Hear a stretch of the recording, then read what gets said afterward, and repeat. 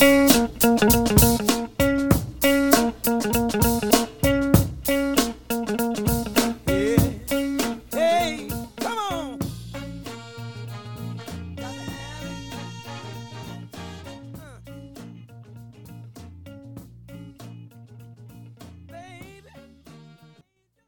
to the Kelly Patrick Show. Thank you so much for tuning in. In today's episode, I am joined by Eric Sanchez. Eric is a 2-0 amateur MMA fighter fighting out of Derby City MMA right here in Louisville, Kentucky. I appreciate everyone tuning in. If you're a fan of the Kelly Patrick Show, I ask that you please send some referrals the way of my sponsors. The title sponsor of the show is Louisville Combat Academy, located at 7908 Beulah Church Road, Louisville, Kentucky, 40228. They have a great MMA program, but also, even if you aren't planning on fighting in the cage, they have a great jiu-jitsu program for adults, female-friendly classes, and a great kids program also. Check out Louisville Combat Academy. Heidi Solars-Coots. Heidi is a licensed clinical social worker and licensed clinical alcohol and drug counselor, specializing in treating anxiety, depression, trauma, and addiction with a mindful and holistic approach. Heidi is actually my mother, and I can attest she is a saint. Call her at 502-457-1823. Virtual and telephonic appointments are available anywhere in the United States. Veercast Digital Media. Veercast Digital Media at veercast.com. Matt McCarthy runs Veercast, and he is also the producer for the Kelly Patrick Show. They do video production, aerial drone photography, web design, and podcast production. Contact them at info@veercast.com to start your own video show or podcast. Also, my health insurance practice, Benefits Analysis Corporation. Based in Troy, Ohio, I work from my Louisville, Kentucky office. I can help anyone in the United States with their health insurance needs. I'm an independent broker for health insurance solutions for individuals, families, Medicare-eligible individuals, and also groups. I can also write life insurance and long-term care. If you want to support the podcast, please send me some referrals. 502-386-0978. Welcome to the Kelly Patrick Show. I'm joined in studio today by Eric Sanchez. Eric and I, we're just having a pretty neat conversation right upon him arriving here at the studio. And I said, hell, let's just go ahead and start the recording and we can continue our conversation on air. You asked me how long I've been doing the podcast. I said I actually started podcasting in about 2010, doing basketball, baseball, football, all that type of stuff. And then I ended up getting into doing a weekend sports radio show on 1450 AM and 96.1 FM for about 8 years. And then I started training martial arts in 2016. Then in 2017, I started the Kelly Patrick Show, more focused on a martial arts type theme. Okay. Yeah. Direction of the podcast. So yeah, that's awesome. Kind of what brought me to where I'm at. And I didn't stop doing the AM FM radio show until Corona happened. So Ben Fowler, yes, you were saying that you spoke with Ben. Yep, Coach Ben Fowler. He came on the Weekend Sports Buzz with me, I think at least twice, maybe 2 or 3 times. Okay. So I know he was on the, not that, honestly, podcasting is definitely cooler than the radio. Yeah, I think the terrestrial radio. Yeah, the fact that it's just out there whenever you want to listen to it and you can start it and stop it. I think that's a thing a lot of people use, and especially audiobooks. Sure. Oh yeah, 100%. And AM FM or terrestrial radio, you have time constraints. Mm-hmm. And you've got to kind of stick to. Now, when I was at 1450 AM, 96.1 FM, I didn't have a producer really telling me exactly what I had to talk about. But if we really got too far off in the weeds with some weird shit, yeah, then they would occasionally say, hey, aren't you supposed to be talking about basketball? Yeah, reel it back. Something like that. So here on the Kelly Patrick Show, we can kind of wander. Just whatever the hell we want to. So wayward. Yep. So Eric, what I know about you is you are, I believe, a 2-0. Yes, amateur MMA fighter. If you could introduce yourself to the Kelly Patrick Show audience, how old are you? I know you have, I believe, either Taekwondo or karate background. Karate, yeah. Okay, but who is Eric Sanchez? Hello, I'm Eric Sanchez. I'm 24 years old. I'm a college graduate from University of Louisville. I have a degree in health and human performance. I went there in 2016 and graduated about last fall. So I started karate when I was 14. Karate when I was 14. Where did you grow up at? Here in Louisville. So I'm from California. I was born in California. Okay. And then we moved here when I was 8. 8, okay. So I've been in Louisville for quite some time now, but I started karate when I was 14 with one of my friends from school, actually. And we met in track and stuff. And what do you mean met in track? Am I missing something here? Do you run track at U of L? No. This was middle school. This was okay. I'm sorry, 14. My bad. Yeah. I'm spacey. It's so we met through that, and then he told me his father had a karate school, and I always wanted to do karate. I did a little bit in California, and I just really wanted to I don't know, ever since I was a kid, I just wanted to be a Power Ranger. I just thought that was super dope. I liked the way they were able to move, and I would look at it, and it seemed like, I don't know, I thought I could do it. So started doing karate, and I've done that for now 10 years, I guess, because I'm 24. I started competing a lot. I won a few national tournaments when I was under 18, and then I got put onto a pro team when I was 22, right before COVID hit. Pro karate team. Yeah, it's like point karate. So there's just there's a few different team members on there, and they basically just pay for tournament fees and stuff and travel. Okay. It's nothing insane, but it was my first step. I did well at a tournament, and one of the I guess scouters talked to me about it, and I was like, yeah, I want to do that. And I was getting ready, and I started training so I could go out to the first tournament, and then obviously COVID hit, and everything stopped. So then from there, my karate school ended up closing down, actually. So I needed a new place to train, and I had done about 8 months of jiu-jitsu back then. I started in 2018, and I did it for on and off for a little bit with a purple belt from Derby City MMA. His name was Aaron Harper. Okay. He was my first jiu-jitsu instructor, so I did it with him. Was not at Derby City? Not at Derby City, no. Okay. And so then in the fall of 2021, I ended up at Derby City. Fall of 2020. Fall of 2020. Okay. 2020, so coming up on close to 2 years. 2 years at Derby City. Okay. Mm-hmm. So you came into Derby City. When you first walked in the doors of Derby City, were you thinking, of course, it's Derby City MMA, were you thinking maybe I'll get in the cage? Absolutely not. I didn't even think about that. Okay. I was just, I wanted to do jiu-jitsu because for me, what it looked like was my karate story was ending, right? My time there was done. I was moving on. So I was like, it's time to do jiu-jitsu. I want to get my BJJ black belt too one day. So I wanted to do that. Hell yeah. And then I think I saw the boxing ring, and I was like, oh shit. And then I saw. Wait. Oh shit, as in what? They do striking here, man. And that's a good thing. That's a good thing. Gotcha. And I wanted to strike, and I was just like, I wonder what they're like over there.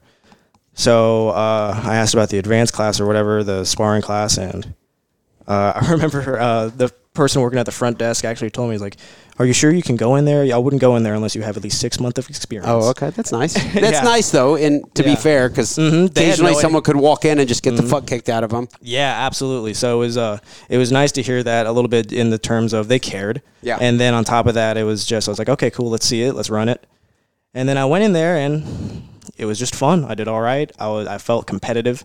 I felt like I could see some things and I could make some things work. And actually, first person to mention fighting to me was the boxing coach, Josh Sachs.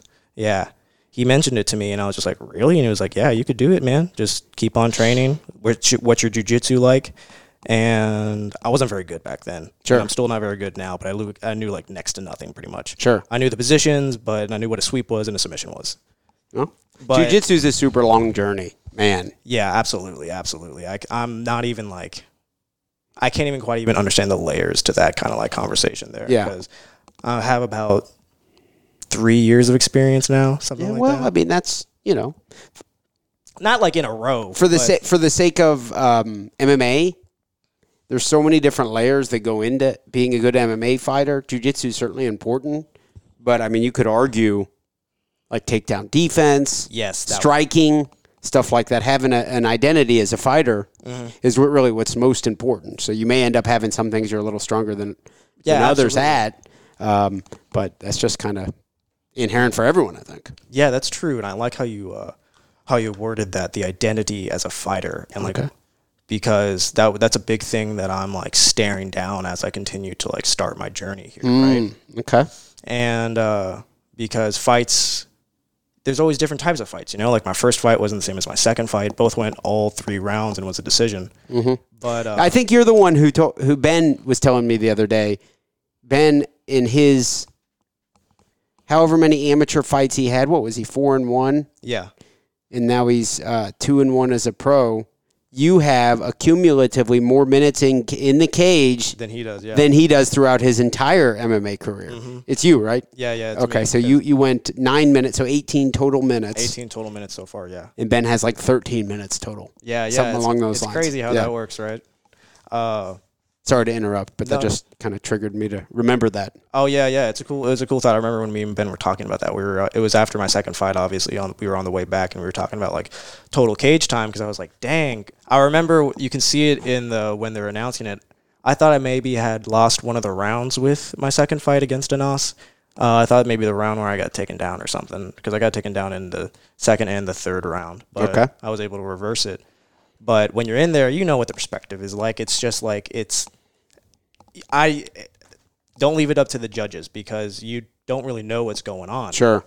I felt like I had lost on the feet for my first fight as well. And then I went and I watched the video, and it was just a completely different like thing than I thought it was. So you did much better than you thought you had. Yeah, I felt like I had like gotten beat up on the feet, because I just got hit like a little bit, but you had been hit maybe like striking a couple shots to the face, whereas your strength for the striking was more so kicks. We both hit each other a lot in the face. I kicked him in the face. I did the Superman punch to his face. But he landed a head kick and then like one punch on me. But like all my strikes like knocked him down. Like he fell down at 3 of my strikes. How old is Anas? Anas was 20. He was a young kid. He was a young kid. Tapology says he's 51. Not accurate. Okay. So, yeah, he's 2-1 now. He fought again after our fight, and he won. Okay. Very cool. Okay, so I felt like I interrupted you there. So we were talking about the idea of an identity. Yeah, an identity. As a fighter, a unique identity. There's so many different. That's why MMA really is the coolest sport. I love boxing. I love basketball. But, I mean, MMA has so many different ways you can be really good. Oh, my gosh. It's so amazing. That's very cool part of MMA. And I can already see that just in my 2 fights were completely different. First fight, I wanted to take the guy down. Second fight, I wanted to stay on my feet.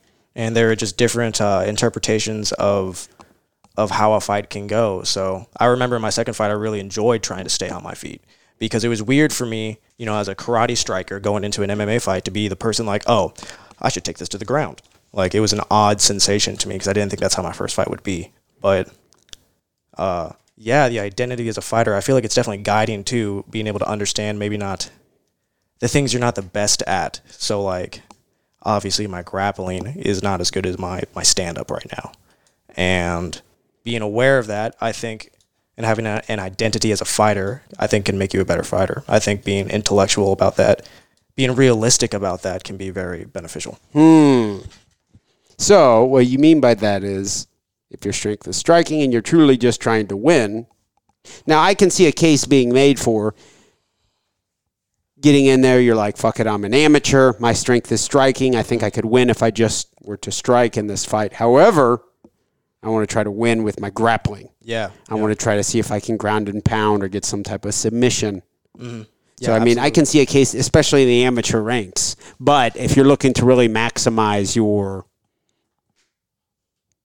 potential in the long run, determining what your identity is, and then maybe kind of rolling with it. Now, that may need to be adjusted.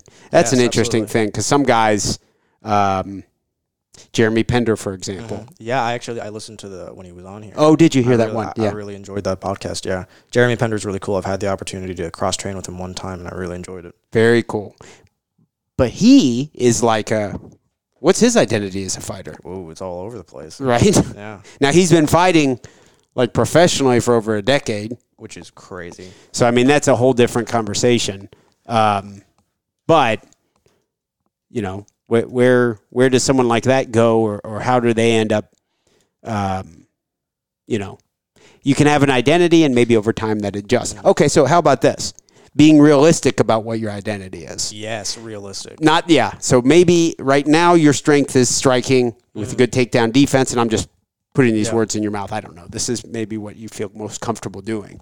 But over time, one day you'll be like, my jiu-jitsu is arguably as good as my striking. A lot of people don't know it. Maybe you're not there yet, but, maybe at certain points I can see that something along those lines could happen, where then you adjust and you're like, especially against this guy whose jiu-jitsu is very subpar. He's probably not expecting this, and then to implement a plan like that.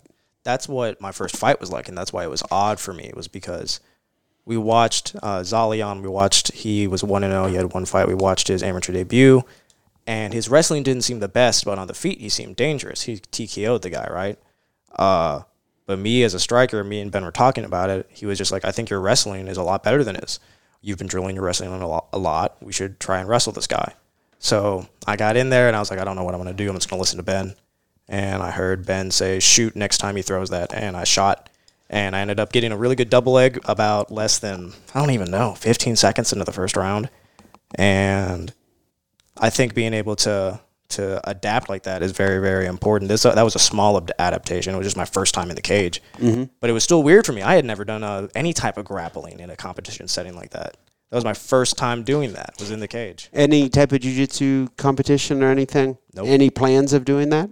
Yeah, after this June 25th fight, that would be the plan, is to brush up on make the grappling a little more solid, because I feel very confident on the feet. I feel like my striking is I have something there, but my jiu-jitsu is obviously behind. And I feel like I want to be able to be good at jiu-jitsu one day, because I think it's such a good fail-safe. I think it's such a good to have a good defense and a good offense on that as well. Just being able to throw up things you need to be able to do in your fights wherever you see them. Maybe it's off a front headlock. Maybe you see the back. I don't know. Just things like that. I think it can be beneficial. So I really want my jiu-jitsu to be good. So I'm going to be training a lot of that. Well, if you really want it to be good and you're 24 years old and you're in good shape and you work hard. Yes, I would say, I hope I do. If this isn't it, then... Whew. Then I think that that's one of the cool things about jiu-jitsu is you're not going to be 6'3" with the legs of Ben Fowler, where you can do triangles to anyone. Yeah, absolutely. Maybe you will. I don't know. Some people are shorter and actually can, so I shouldn't even say that, but you'll have your own identity. And as long as you work hard, you got a good work ethic, you can get good at jiu-jitsu. Yeah, absolutely. And I've seen a little bit of progress just in the time I've been able to spend at Derby City. So, I would say that's a pretty solid place to sharpen your jiu-jitsu skills. Oh, yeah, absolutely. There's so many just like amazing rolling partners out there. And probably also new people too, which is a very valuable piece to the puzzle too. Yes, absolutely. Yeah, tons of people to get good rounds in, no matter what the purpose of the round is, which I think is a very a beneficial thing when you're trying to become better at martial arts, is understanding different training partners have different things they can help you with, and being able to recognize that can be very beneficial. Because I have tons of rounds with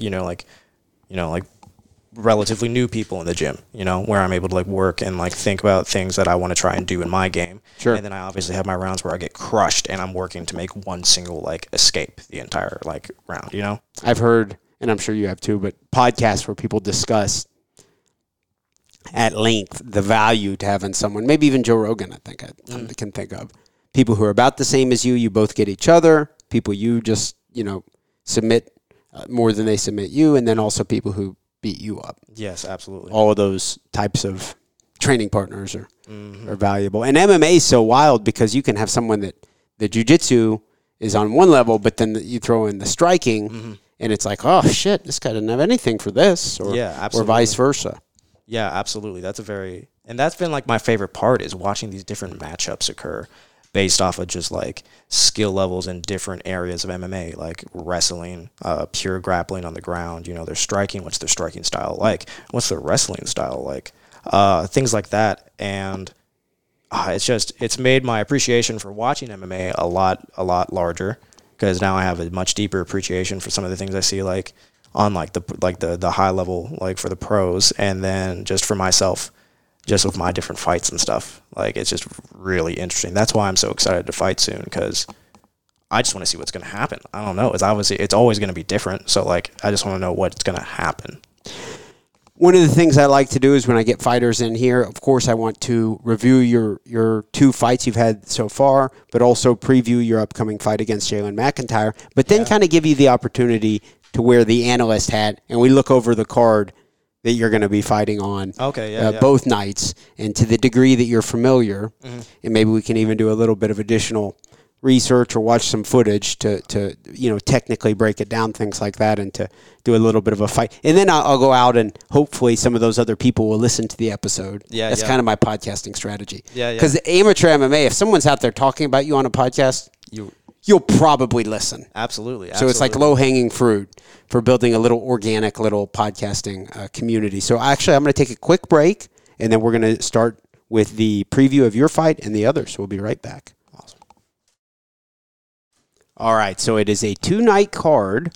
Of course, Eric, you are fighting on the second night, which is Saturday, June 25th, 2022. If it's all right, we'll start with the first night, and you kind of tell me who you are familiar with when we go across these fights, and we'll kind of see what your thoughts are on them. First fight, according to Tapology, is Christian Floyd against Jake McGinnis. Yeah, I know. I've met Christian. I've never met Jake. I think I'm Facebook friends with Jake, but I've met Christian. Christian is he's a pretty good athlete. I don't know what weight class he fights at, but I thought he seemed like large. He was tall. He's real muscular. Mm-hmm. And I know he was strong. I know he power lifted. And then I don't know much about Jake. I know he fought recently. Mm-hmm. But yeah, I know Christian's a good athlete, and I know Jake at least seems passionate about it. Because I posts a lot. I've seen a lot of his stuff. Hell yeah. Okay, so that'll be an interesting one. That's at 180 pounds. Oh, okay. Christian is sitting at 2-1 as an amateur, and Jake is at 1-2. Okay. Next fight on the card is Aaron Allen, who's 2-3 as an amateur, against Dakota Dudley, who's 4-6 as an amateur. Now, Dakota is 23 years old, and it says he's 5'6". I never know how accurate this stuff is. Yeah, I always wonder, because 5'6" is short. 5'6" is short for 185 pounds. Aaron Allen, I know he's taller than me. Let's see what they say his height is. 5'11". That makes more sense, yeah. Aaron, I'm about 5'9". He's 5'11". Aaron Allen is 37 years old, okay? So he's been training for a long time. He's one of the striking coaches at Area 502 MMA. Okay, dang, yeah, that's a lot of time to be training. A lot of time to be training. He's gotten a lot of good rounds in. And he jumped right back into it in December of 2021, ended up losing via stoppage in the second round to William Connor Jr. But that was after a 5-year hiatus, and he jumped right back into it, going against William Connor, who is, now pro, but at the time he was a 6-5 amateur fighter after he fought Aaron Allen. So Aaron took about a 5-year hiatus and then jumped right back into it with some difficult competition. But to say someone who has a lot of matches, a lot of fights. A lot of fights, exactly. But Aaron, to his credit, gets to train over there with a lot of studs. Yeah. It's a good gym. Yeah, so, he that'll be an interesting one to watch. One of his losses, Aaron Allen's, in 2015 was to Ken Beverly. Wow, that's wild to look back at that card. Dang, I think I was there. Lance Lawrence against Drew Schottenheimer. I was at 18. Were you? Yep. 18 and probably like 115 pounds. Really? Were you into MMA at that time? A little bit. I liked watching the MMA fights. I really liked watching some kickboxing fights, because Raymond Daniels was kickboxing at that time, and he was a karate fighter. I enjoyed that. Mm-hmm. Yeah, Raymond Daniels is awesome. And but yeah, I always watched it, but I had not thought about it. I thought it was too late. I was like, I don't know what some of that stuff they're doing is. I don't got the time. It's too. I wish someone would have told me that. Like, no, it's not, bro. What's funny is I didn't start training jiu-jitsu or any martial art until I was 32. Really? So a little bit more extreme. Obviously, I'm not pursuing a career as a fighter. That's a different conversation. Yeah. But even to have it as an enjoyable hobby, I didn't think it was even an option. I was like, I'm too old. Yeah, it's amazing what we have these weird expectations built into us from a lot society. of stuff is psychological.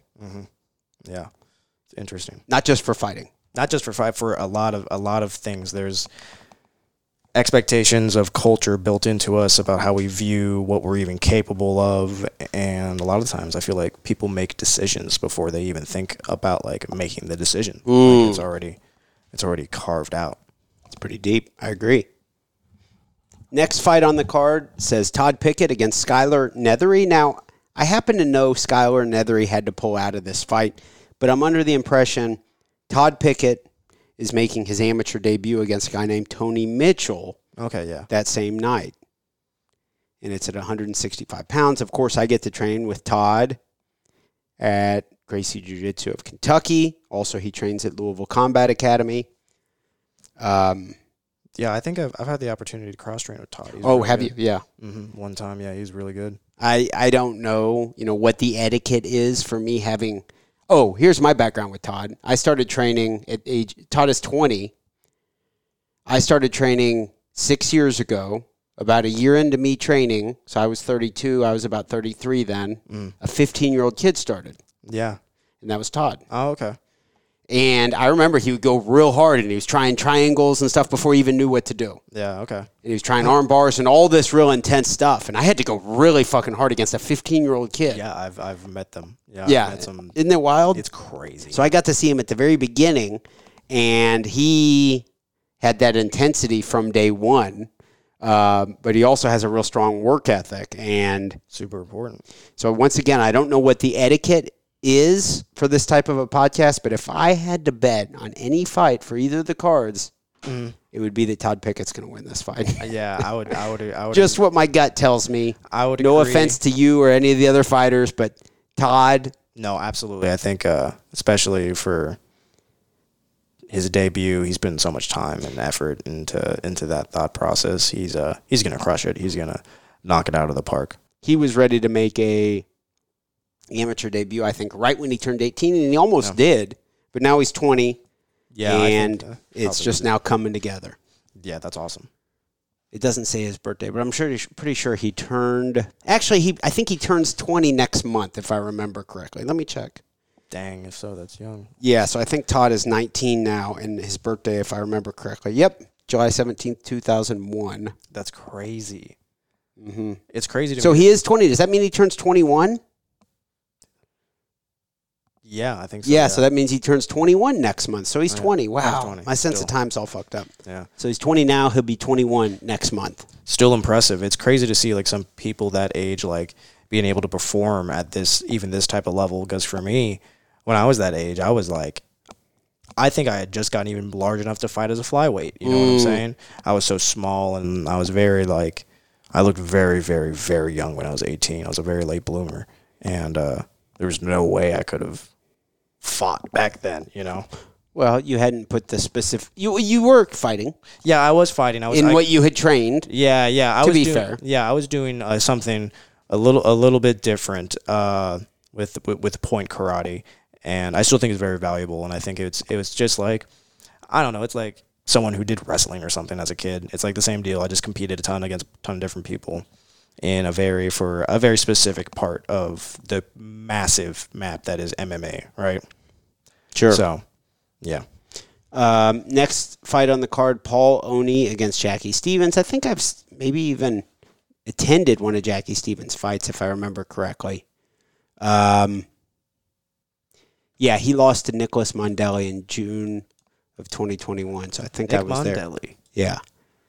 Nick Mondelli, yep. So I think I was there for that fight. I think Nick Mondelli's fighting in Louisville now, too. Yeah, man, what a story. Have you followed Nick Mondelli's? Mm-hmm. Is he on one of these cards? I don't know if they officially put him on yet, but I know I thought he was supposed to fight in Springfield for the belt. Okay. But I think that show was moved. So I think he might be fighting in Louisville is what I heard. I don't know. I could be 100% wrong, but. Okay. I would love to see him,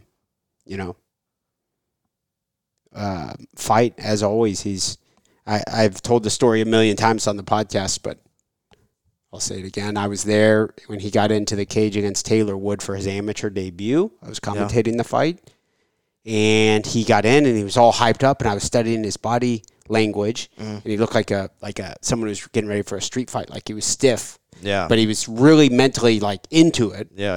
And then he got in there, and he just got kind of finished real quick. Yeah. And I was like, that was an interesting experience, but something about it stuck with me. Yeah. And now look at him. And then he handled it just like an absolute fucking, like a man kind of should, instead. Because one thing you could do is you're like, I tried real hard. I was ready. I was all amped up, and then kind of bitch out and not get back in there. But he did. He completely got back in there, and he actually looks really good lately. So very he's cool. 6-2 in his last 8 fights. Wow. Is that right? Wow. Shout out to Nick Mondelli. One of these days I should do an episode with him. So Todd Pickett against Skylar Nethery. I'm sorry, not Skylar Nethery, the other guy. But the next one is Tony Mitchell. Okay, and then we have Paul Oney against Jackie Stevens. That's an 0-2 against 1-5. Then we have Dylan Hurt against Barimides. 2-1 amateur against 1-1 amateur. Then we get into the pro card. We have Perry Stargell at a Vision MMA in Cincinnati. Yeah, I've trained with Perry. Have you? Yeah, so the Vision guys, they came down, so I got to train with a few of them. Very cool. Pender, Perry Stargell. They were very, very, very, very fun to work with, and they're just awesome, just the way they do everything. They seem very hard work ethic, humble. Just want to get better. I love it. Was Kamara there? No, he wasn't. I wish he was. Okay. I wish he was, yeah. I talked to him because I think we fight on the same night. So. Oh, okay. Yeah, because he fights the Saturday. 25th. Yeah. Okay. He's Man, what a weekend is this going to be? It's going to be nuts. It's going to be like fireworks constantly. It's going to be crazy. It's so funny how the local or regional MMA scene, for the people who are in it, this is fucking like Disneyland. This is this is like heaven. Yeah, I'm this so type excited. of weekend. Yeah, I know. I'm planning out like my whole everything that's going on, especially because like right after my fight, I'm going to be going on vacation. So really, where are you going? Going to Miami with some of my friends. Oh, okay. So it's going to be really fun. So they told me I better win, or else they're not taking me. Is that right? Yeah, something like that. Is it some of your friends from the gym or another circle of friends? Some of my friends from the fraternity I was in when I was in college. Okay, at U of L. Yep. Okay. What part of Louisville did you grow up in? So technically outside of Louisville, Mount Washington, Kentucky. Okay. I went to Bullitt East High School. Gotcha. Okay. Perry Stargell's 5-2 as a pro. Nathan Pierce is 3-2 as a pro. Nathan Pierce, my backstory with Nathan, super nice guy, corrections officer, currently trains out of a gym in Florida. I don't have the best memory of exactly what the name of the gym is. Sorry, Nathan. But Nathan had such a long amateur career. How many fights? I think his amateur record was 9-7 before he went pro. Dang. That's a lot of fights. Back in 2014, Nathan Pierce was the first MMA fighter that I ever interviewed. Really? Yep. Dang, that's awesome. Yeah. And I interviewed him, and then I went to, I think this was in Lexington. Let me check. Hard Rock MMA 60. I interviewed him. He seemed nice. I was like, well, I'm going to your card. I'll be there cheering for you. And I went to the card, Hard Rock MMA 60. No, it was in Shepherdsville. I went to it, and he got knocked out right away. Dang. So it was almost like kind of disturbing for me. Yeah, dang. Yeah, so it was in round 1, a minute 10 into round 1. Rob Covington got him. But he's the most humble guy, just the nicest guy in the world. Great attitude, real hardworking person. So he gets back in there, and I've seen him win. I've seen him lose. And now, after such a long amateur career, like I said, he is 3-2 as a pro, which is super cool. Yeah, that's awesome. So, I mean, it's pretty cool, in my opinion. You get to be above 500 as a professional. That's impressive. Yeah, I mean, I don't know if he's going to the UFC, but I mean, regardless, for something that's his life passion. Yes, absolutely. He has something that he's getting paid for. You know, he takes a lot of pride in. Yeah, and it paves the way for a lifestyle too if you can find a way to make it work. Sure, you get into something like coaching. Look at Ben. Yeah, that's what I do too. Oh, that's right. Ben told me that you're one of the striking coaches. Yeah, I'm one of the kickboxing coaches, and I'm one of the strength and conditioning coaches as well. Very cool. Let's see here. Get the volume straightened out. Okay. So the next fight on the card, we have Perry Starchel against Nathan Pierce. Next fight on the card is 2-1 professional fighter Ben Fowler against 5-7 pro Gabriel Mota. South End Jesus Ben Fowler. South End Jesus Ben Fowler. How long have you known Ben? How long have I known Ben? I guess since September of 2020. Oh, okay. Okay. And what kind of coach is he?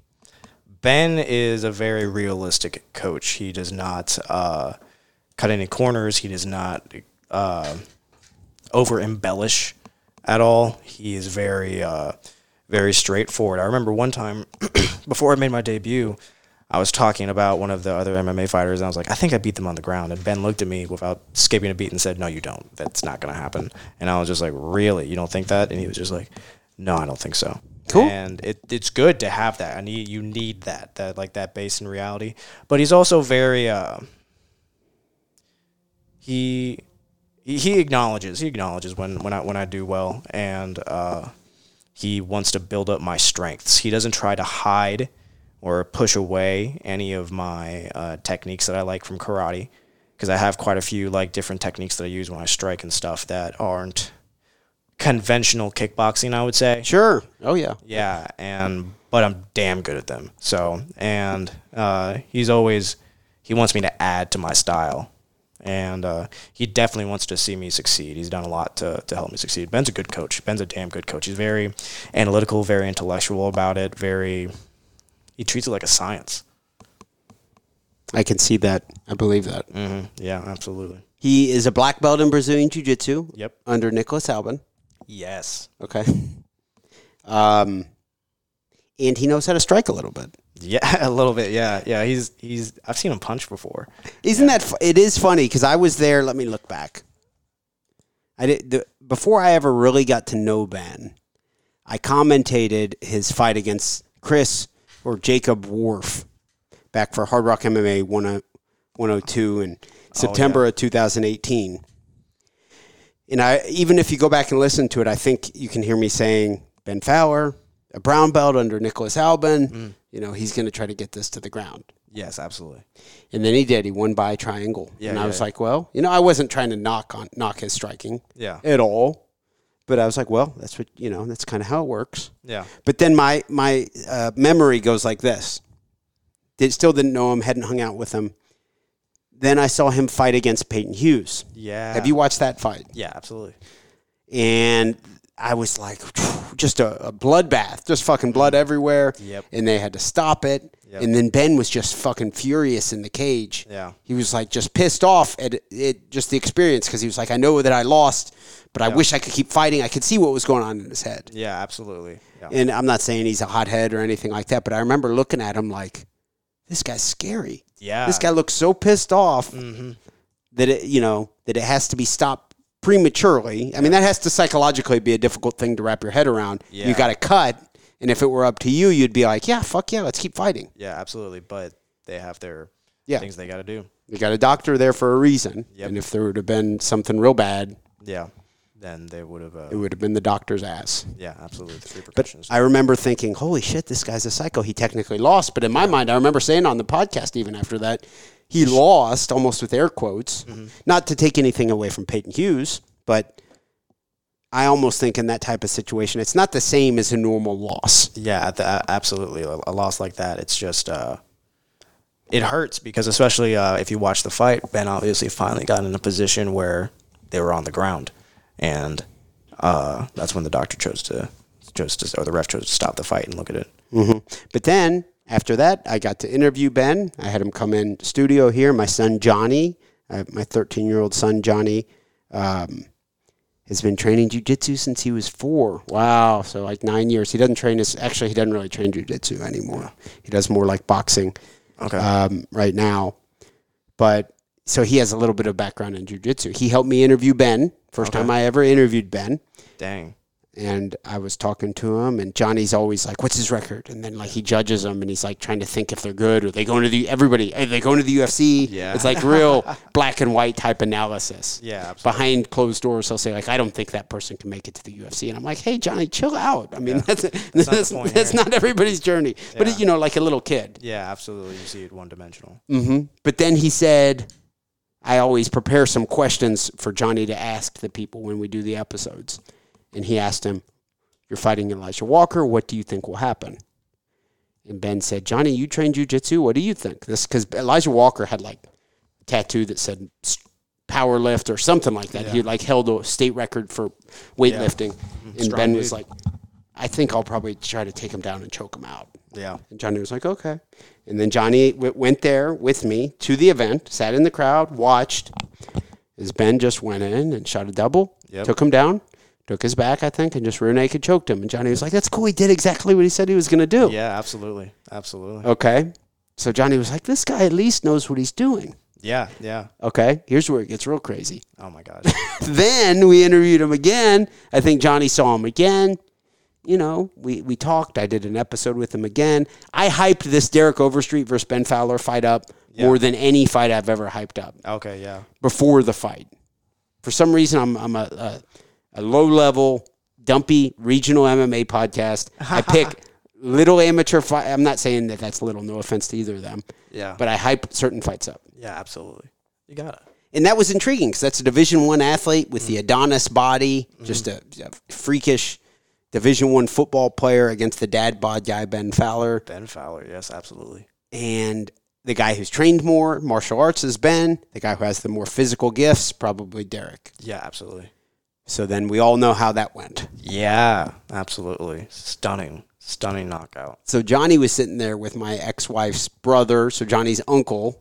I got them little table. They were sitting at a table, and they were sitting right there in Elizabethtown. I was doing commentary next to the cage, and he knocked him out, and I was like, "Holy shit!" The whole crowd. You weren't there, I assume. No, I wasn't. The whole crowd was like, "Holy fuck!" It was like the craziest moment I've ever seen. Yeah, absolutely. So I just stand up and look over at Johnny and my brother-in-law, and they're both like, "Oh my God!" And it's like one of the more memorable things we've ever went through for us. I'm sure that had to be so dramatic in person. It was. Gosh.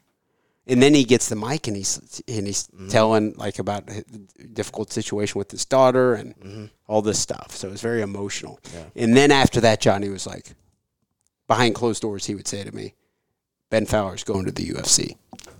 Dude, he is. I think if there's a fighter that I know that has some of the potential, it might just be Ben.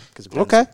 He's just intellectual about it. I think if he can, the biggest things for a lot of fighters, in my opinion, is trying to stay healthy and make the right decisions. And if you can find a way to do that, then I think there's a lot of doors that can be opened, especially when you have someone who, like Ben, who obviously has the tools to do it. I think he does. He's got the striking. Mm-hmm. Knockout power, black belt in BJJ. I think he can make it work. You fought Brian Battle. I think if Ben wants to, he can make it work. He's just gotta. He's got to continue this nice little run he's on. Mm-hmm. You know, win 5, 6, 7 fights in a row. For real. Especially if he has any performances like we've seen thus far, these first round finishes where they're so dramatic and so just like awesome.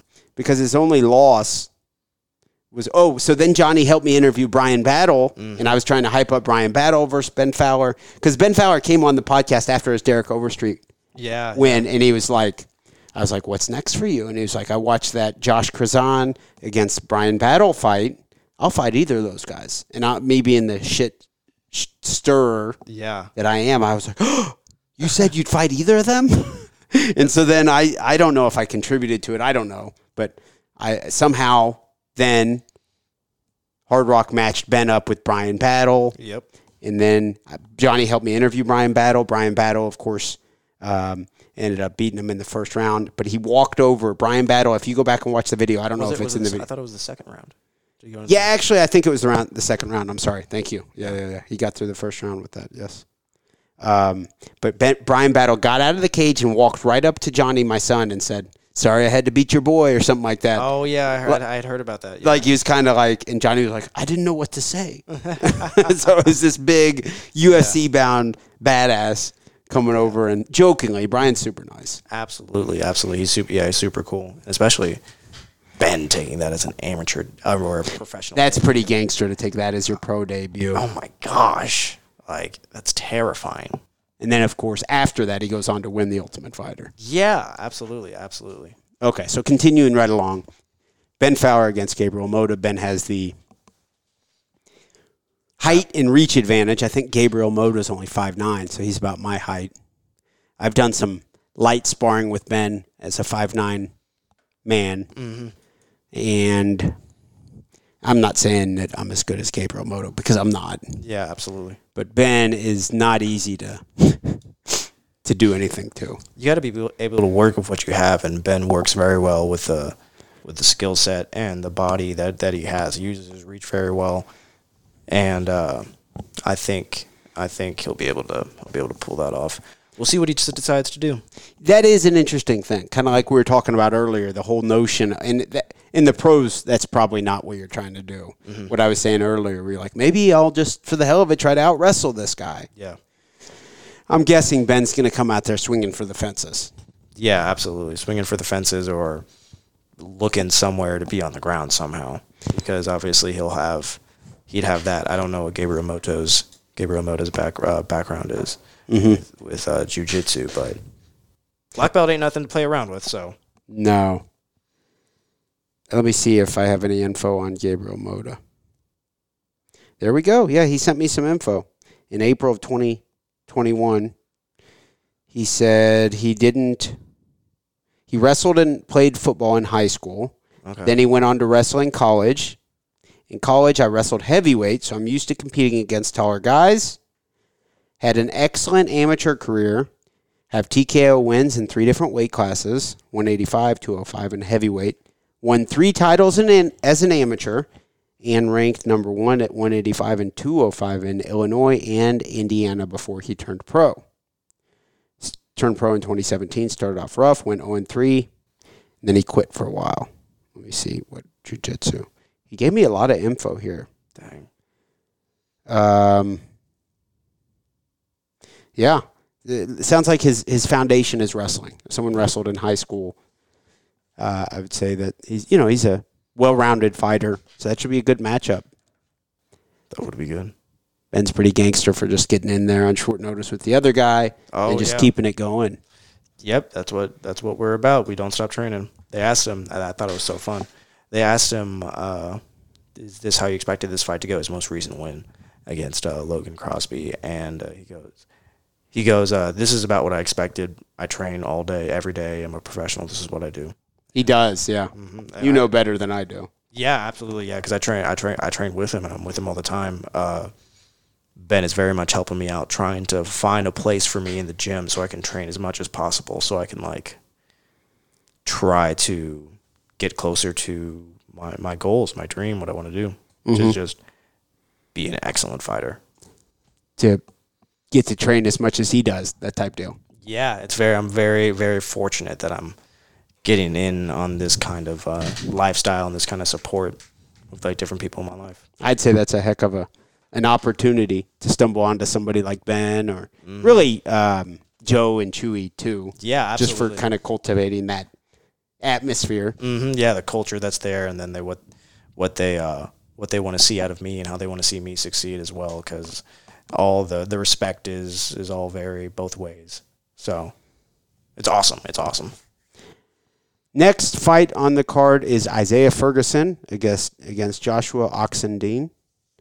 Isaiah is 8-3 as a pro, and Joshua, it says, is 8-5. Although I think Tapology does some screwy stuff. High quality fight, right? Yeah. See, this one here says bare knuckle.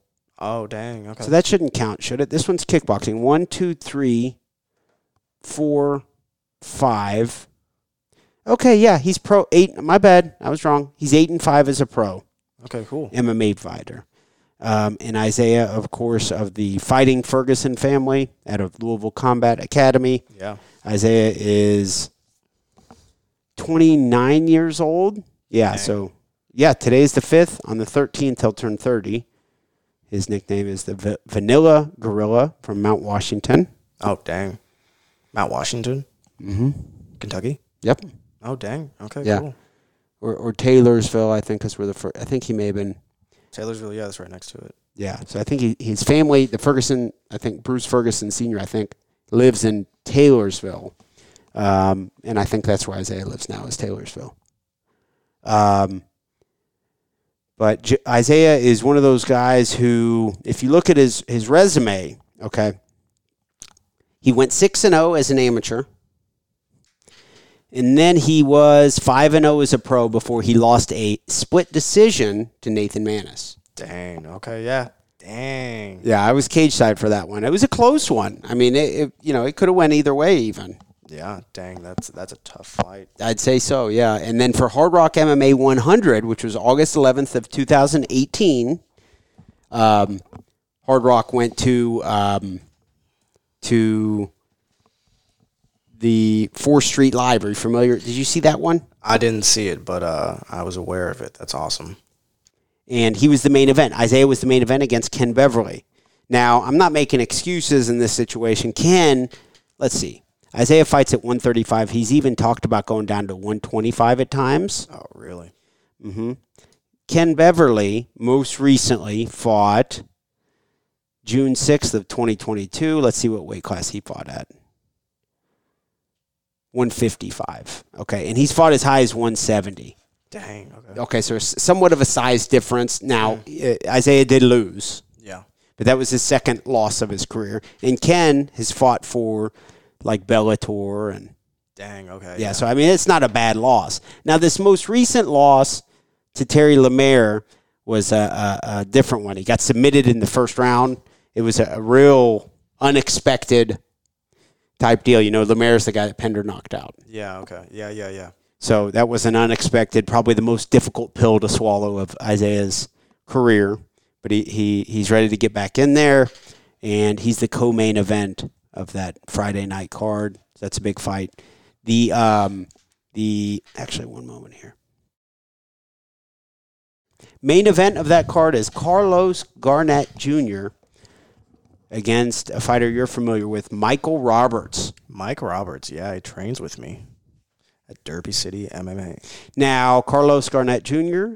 Most recently got in there April 22nd for the B2 Fighting Series, and he defeated Randy Jones, who also trains at Derby City MMA. Randy. Via stoppage from strikes in round 1.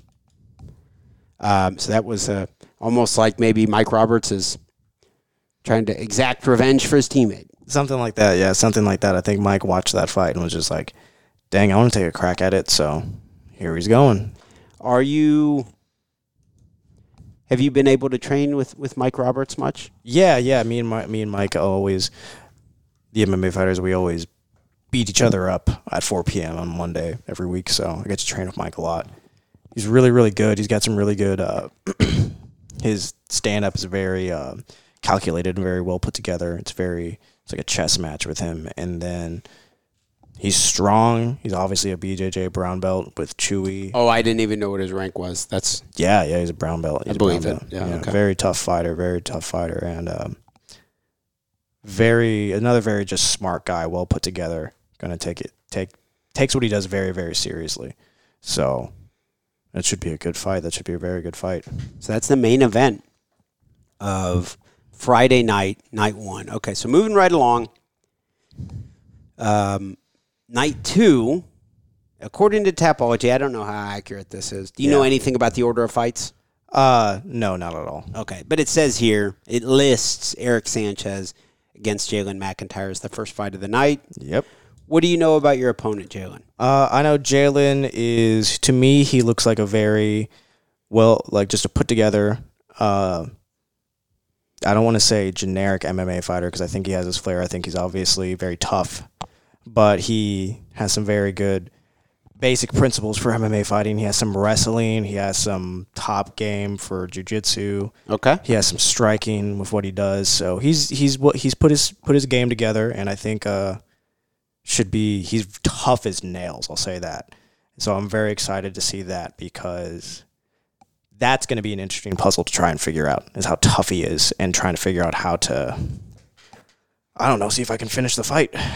What weight do you walk around at? Like, what do you think you weigh right now? It depends. So there's my like training weight, like camp weight, and then there's like if I just did what I want and ate what I want, I would walk around between 145 and 150. But my training and like my camp weight, I tend to weigh between right at 140 basically, and then I kind of dip down as much as I can before the fight, and then I cut. So, but weights in my weight class has never been a very worrying thing for me. I don't want to sound cocky, but I don't think there's going to be anyone stronger in my weight class than me. Okay. I'm very strong. I have like a 3 times body weight deadlift. I squatted 390. Wow. Okay. How long have you been lifting weights? When I did it was like 3 years when I did that. So this is just, I'm going to be honest, I think I just have a genetic like predisposition for that kind of stuff. It was kind of crazy. Let's dig into that. What background, like what type of name is Sanchez? Hispanic name? So I'm adopted actually. Hispanic is so Sanchez is a Cuban name. Oh, okay. But I'm adopted. That's my Cuban. You were adopted into a Cuban family. So a Cuban and white family. My father was Cuban. My mother was white. Okay, but have you done Ancestry? No, I've always wanted to. I just never got around to it. It'd be cool. I mean, it's kind of. I mean, I'm short. I'm brown. I got curly hair. I'm probably Hispanic. So it kind of. I'm from a very Hispanic dense population in California. But you were adopted, and you don't know who your biological parents are. No, I have no idea. Wow, that's interesting. Yeah. Definitely. I was adopted. I was in foster care for a little bit, and that definitely, I feel like, affected part of my mindset in how I ended up like fighting. I think it definitely like not growing up with like a very normal background definitely made me feel a certain type of way. And I feel like I looked towards things like Power Rangers, things like, I don't know, martial arts and karate as a way to like get myself on an even playing ground almost. Okay. Yeah. What age were you adopted by the Cuban American family? So they started fostering me around 2 years, and then they went through the process of trying to adopt me. And I don't know officially when I was adopted, it was 3 years, 4 years, something like that. Age 3 or 4. Yeah, something like that. And are there many Cubans in California? I don't know. I for some reason I didn't think there was. Not really. My father, his family, I think they came to Florida originally. Okay. And then I think my mother and my father, went to California for the same reason, which was just like everyone was going to California in the 60s. So okay. Yeah, and that's how they ended up out there, and then they adopted me. What part of California? Palmdale, Lancaster area. So It's like north of L.A. Okay. Close to L.A., though? Yeah, that's about 30 minutes north. Probably takes you an hour to get there with traffic, Gotcha. Interesting. Happy I asked. Yeah, Some people shy away from the race conversation. I like to dive right into that. Yeah, and that's maybe you're like Polynesian. Yeah, absolutely. That's always been like possible. I'm trying to dig into the strength thing. Yeah, I know. I don't know. It's very, very odd. That was definitely like I've done a wide array of sports. I did track and cross country, and I did a bunch of different events in track, and I was best at some of the power events. So the 400 was probably my best event. I ran a 54 quarter mile.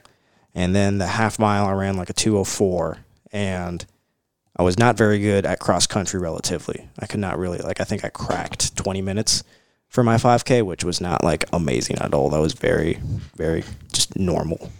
But yeah, I've always had a predisposition towards, I would say power and strength. Interesting. Yeah. But I still got cardio too, because I've been pushing that for a long, long time. So. Okay. So I'll ask the hard-hitting question. Okay. What's your prediction for your fight? For my fight, I think my karate style is gonna probably I think it might outclass him on the feet. Okay. I think he's going to look to wrestle, and I think I'm just so good at scrambling. My balance is so good. My awareness is so good. I think no matter what happens, whether I have to do proactive or reactive wrestling, I'm going to be able to find a way to end up in the top position. And then from there, my cardio is so good, we'll just run it, no matter where we need to be. If you want to scramble again, you want to get back up on the feet, you want to go back to the ground, I think I'll be able to continue to find the winning position. Love it. You get plenty of rounds in with people with wrestling backgrounds at Derby City, I assume? Yeah, there's tons of wrestlers there. And then we obviously have a very good wrestling coach in Brandon Reed. So I've been very fortunate to train with him, and I try to take advantage of that as much as possible. And yeah, I don't know. I love wrestling. Wrestling was kind of like came naturally to me. So it was very, like, I've enjoyed trying to put it as much as I can to that. Next fight on the card is Jordan Gast against Jacob LeMaster. Are you familiar with either of these fighters? Yeah, so the first thing I would look at this is there's a bit of an age difference here, isn't there? Let me take a look. Jordan Gast is 2-0. Does not show his age here. Well, I think he's like either he's late 20s or early 30s, or he might be older than that. He didn't look young when I saw him. Jacob LeMaster, I know, is pretty young. He says he's 22 years old. Okay. Yeah, so I guarantee you, I think Jordan Gast is at least 30 in my opinion. If he's not, I'm sorry, Jordan, but interesting. Okay, so 2-0 against 4-1. Yeah, they call him. I think Jordan Gast is the Gas Tank. I think this is his nickname. Okay. I think he fought recently at an event that I was at, one of the fights that I was at. Okay. Very cool. So that's a 135-pound matchup. Up next is a nice matchup for someone like me to see. Ethan Riley, who I've been fortunate to be around at least for, let me see, his only loss is to David Richardson. I know that. I commentated that one. That was back in October 2020. David Richardson, you know who he is, just a beast of a active college wrestler. Oh, dang, okay. Who then started his amateur MMA career while he was wrestling in college. But anyways, then Ethan Riley went on to beat Travis Hudson, who I actually trained with earlier tonight. Okay, it's cool. tough as shit. And then he beat Elijah Woodruff and George Nichols. So Wilder is an exciting fighter. Of course, a Cuban guy who trains at Area 502 MMA, sitting at 3-0. Mm-hmm. Dang. Yeah, so you said that Nicholas Mondelli was like 6-2 over his last 8 fights or something? Yeah, Wilder. Wilder's the one guy who got a dub. Got a stoppage win. Despite the shit talk. Did you see that? Yeah. That was pretty entertaining. Yeah, I thought that was so awesome. That was awesome. You gave me someone serious. Yeah. There was this couple specific quotes that everyone was repeating. Shout out to the B2 Fighting Series. I don't work for the B2 Fighting Series at all anymore, all. But they're fucking awesome. No, they do it very well. They take amateur MMA, and it's gotten even better, admittedly, since I left. But they take amateur MMA, and they make it all like they're the biggest people in the UFC. They get professional grade. Very high quality video footage, and even the weigh-ins and fucking everything is fucking awesome. It's awesome. It's crazy. I'm very lucky to have the opportunity to fight for them. I really enjoy all of my because I've done a few different things over my time as an athlete, and they run it very, very, very well. Next fight on the card is actually, you want to make a prediction for Ethan Riley versus Wilder? If you're not familiar with Ethan, that may be difficult to do. I'm not too familiar with Ethan. I know Wilder is tough because I know he definitely got. I know Mondelli had hurt him. I don't know if he hurt him, but he definitely had landed some strikes on him, and Wilder came back and turned it around. So I don't know Ethan Riley too well, but I do know he's going to have a tough matchup there because obviously Wilder's not going to give up. Okay. Up next, 145-pound matchup, Daniel Kilburn against Blake Alvey. What a fucking card, both nights. Yeah, absolutely. Those are some good amateurs right there. I would say so. Kilburn's sitting at 3-1, Blake Alvey's 2-1. If you had to pick a favorite for this, who would you say is the favorite? So I've trained with both of them. Oh, okay. Putting you on the spot here. Let me see what the Tapology says, actually. It says that Kilburn's winning 100% to 0. Those are difficult to take much from, but 100% to 0, Kilburn will win. I don't think that's quite accurate. I would definitely say for most amateur fights, it's probably not 100% to 0. Yeah. Yeah, I don't think that'll probably that is a good prediction. As far as my prediction goes, I think Blake Alvey is going to be able to take Daniel Kilburn down, and I think he's probably not going to react too well from there. I think Blake Alvey probably has the higher quality for training partners and a camp behind him, and then on top of that, he benefits from the style matchup, I think, because Daniel Kilburn is going to want to try to stay on the feet, in my opinion, if he was smart, and Blake Alvey, his job is to try and take him down. But I think it's a lot easier to get close to someone to try and take them down than keep someone away from you and try and stay on your feet, which is one of the reasons why I try to train jiu-jitsu so much, is so I don't have to ever worry about going to the ground. For me, it would be nice if I could get there, and I'd want to be there, So I think Blake Alvey may have, stylistically, just may have an edge there, in my opinion. Okay. Next fight on the card, Katarina Fetters against Amanda Hedberg. Are you familiar with either of these fighters? I've heard of Katarina, but I don't think I've had the opportunity to specifically watch her fight. Okay. All right, let's see here. Up next, Richard Craig against Tyler Wilson. A 3-1 amateur heavyweight in Richard Craig. 6'4", fighting out of Alabama. I forget who he was matched up with. Was it Thor? Yeah, he was going to fight Thor back in 2020. That's why I know his name. I've heard that name thrown around a lot, Thor. Yeah, Thor's Eric Hastings, trains out of Core. Oh, okay, yeah. In my opinion, a stud. He did lose to Cameron Kinzig. But, I mean, a stud in my book. But anyways, Richard Craig's 3-1 as an amateur pro against Tyler Wilson, who's 2-0. Oh, dang. Okay. Tyler Wilson's 26 years old, 6'1", fighting out of Arizona.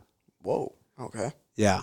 So he's beat Tyler Britt via north-south choke and Tristan Canada with an Americana. So it looks like he has a jiu-jitsu specialty. Heck of a heavyweight matchup there. Up next, we have Hunter Watt.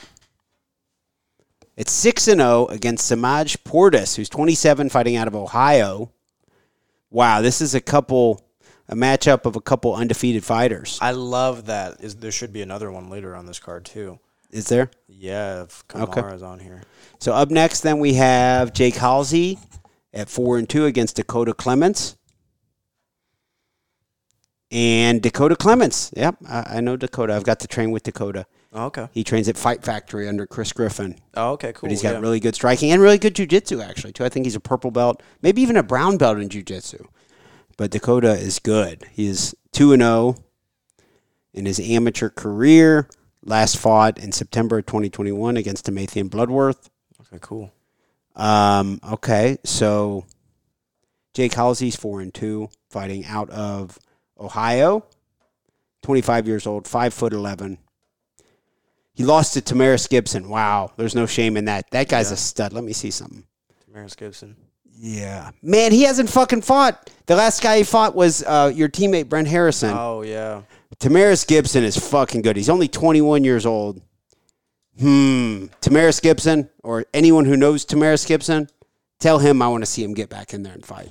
Yeah, awesome. And for the record, the fact that Jacob Halsey lost to Tamaris Gibson, not much to be ashamed of for that. So that's a nice matchup. Once again, Jake Halsey against Dakota Clements. Up next, we have Oling against Sean Littleton. So a 6-0 amateur against a 9-4 amateur. Dang, okay. Oling is 22 years old. Undefeated. Sean Littleton is 28 years old. Okay, dang. Okay. And Sean has not fought MMA since he lost to my good buddy Jamel Muhammad back in July of 2016. Whoa, okay. So he took quite the hiatus. And like I said earlier, to be fair, Oling's great. I love him. And if I had to say, I'd probably say Oling's the favorite. Yeah. But losing to Jamel Muhammad, not much to be ashamed of there. Yeah. Losing to Jacob Kilburn, he fought, I think, 3 fights in the UFC. Oh, dang. not much to be ashamed of there. I think Kilburn lost his fights in the UFC, but I mean, getting to that level. Very impressive. One, two, my bad, he lost. Yeah, Contender Series, and then 2 fights actually in the UFC he lost. So, I mean, okay, so that's a nice matchup. Sean Littleton against Oling. Oling has such a unique style. Yeah, he's very, I don't want to, evasive makes it sound like he doesn't want to fight, but he's flighty in his patterns around his opponent and the way he cuts angles and stuff, and it's like almost, it's the same range and the same style, like almost style as like traditional martial arts have, especially with like my style, karate. I'm on the outside a lot, bouncing around. But he kind of like, he's so long and lanky, he just takes steps. It's like he's boxing, but he's all the way out there. It's very interesting. It is very interesting. I've actually been able to do a little bit of training with Oling, and he is fucking hard to do like MMA rounds with, where you're trying to strike, but then you're like, well, if I want to try to have success, I need to get him to the ground. What's very difficult to get a hold of him. Yeah, I'm sure. And then you're trying, and he's punching you. So it's a unique. He has a very unique brand of takedown defense. Yeah, I don't know if I'm even articulating that well. Yeah, but it's like you try to get him down, you're gonna. And I'm not saying I have good takedowns really, but I just try to get in there and kind of clinch with him, and I can't because he's punching me. I don't know. It's a unique deal, and obviously it translates. And to be fair to Oling, he's 6-0. He's been training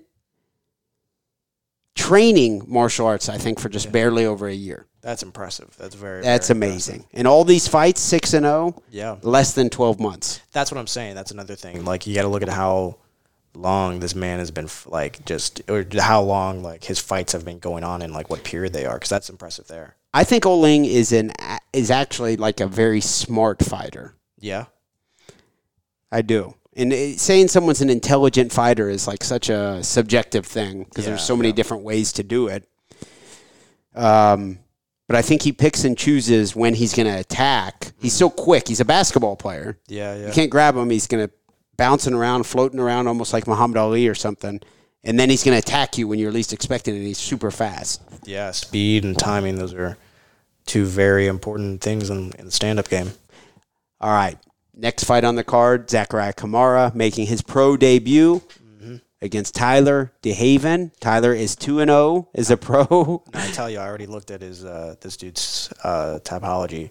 He's tough. Not only is he undefeated, he's like the people he's beat are good too. They're not pushovers. He's not beating like 1-9s and stuff. He's beating like 2-0s, like 3-1s.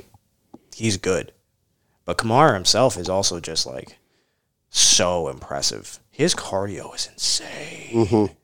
I think I have decent cardio. I think I'm pretty all right at it. He makes me feel like a child. I'm like, dang. I'm like, how could I ever like? It would take me years of training to get close to that, and he just like posts it on a Tuesday. He posts it. Yeah, just post his run on. I just ran 20 miles. Yeah, something like that. Something crazy like that. That is wild, and that's another testament to.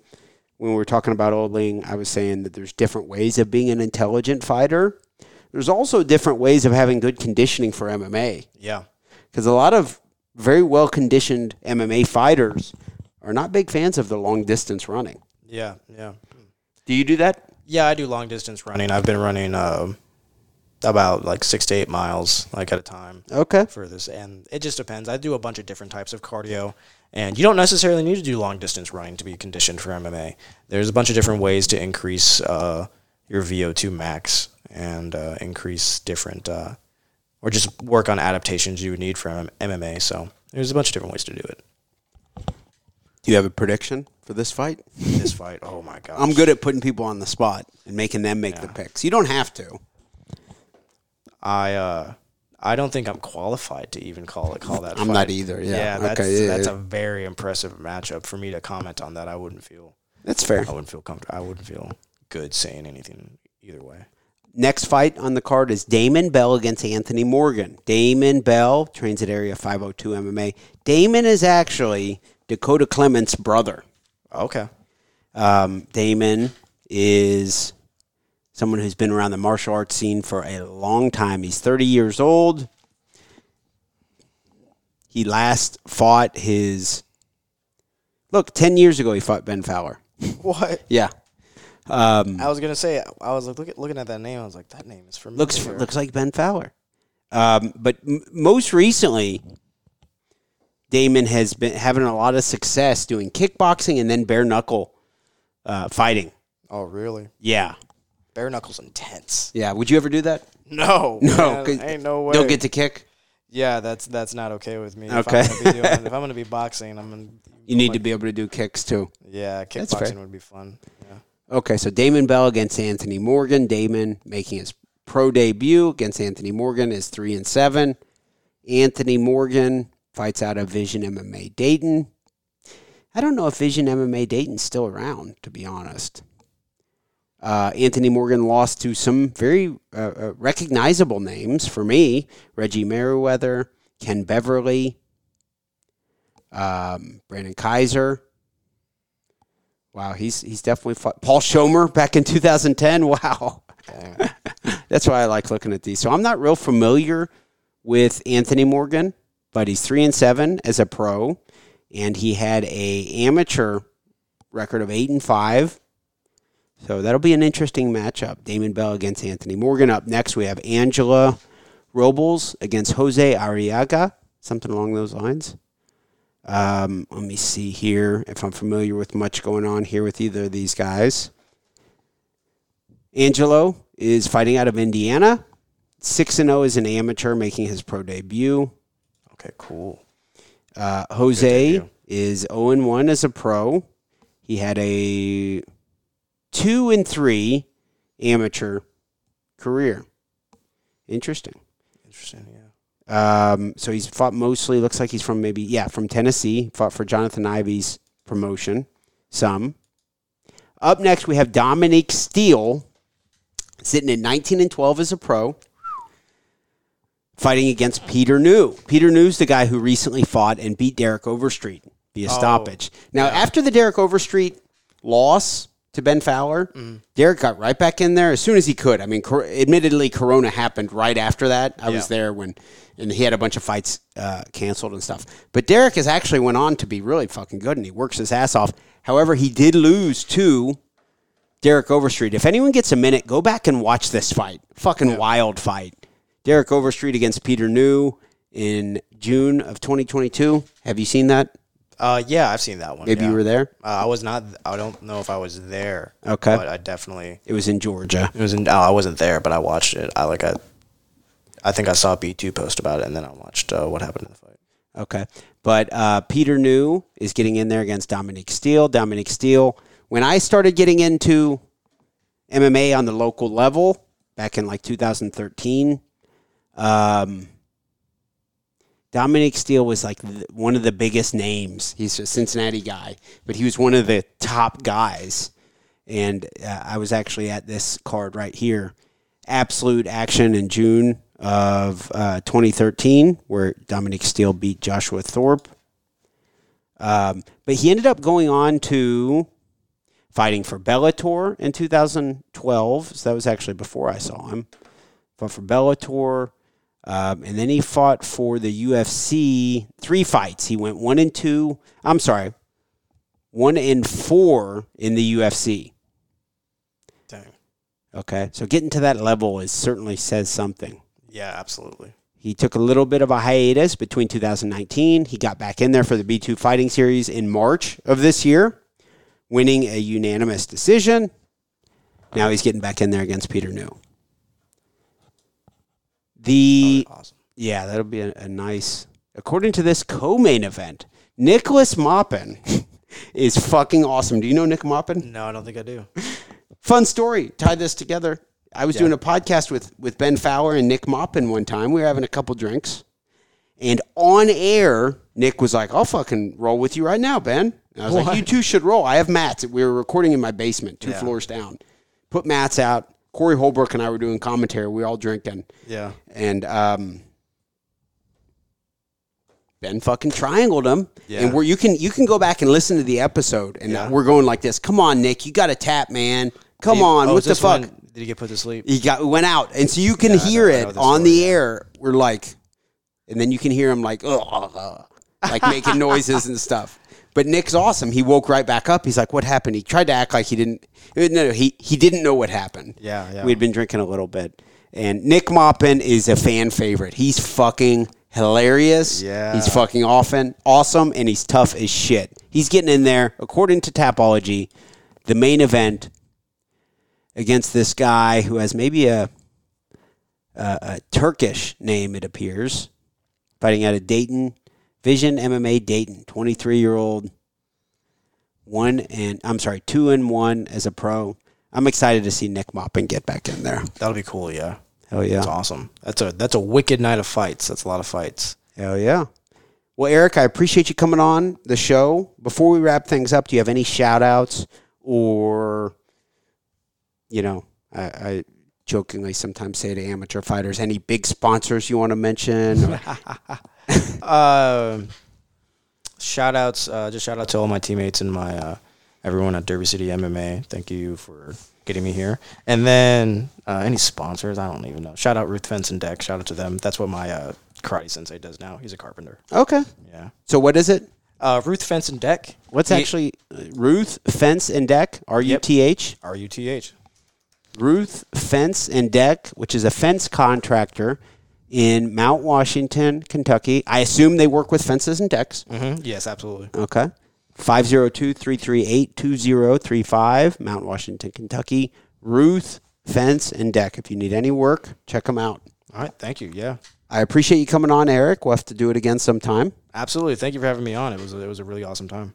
You're very welcome. Thank you. I want to thank everyone for tuning in to the Kelly Patrick Show. Of course, we will have another episode out soon.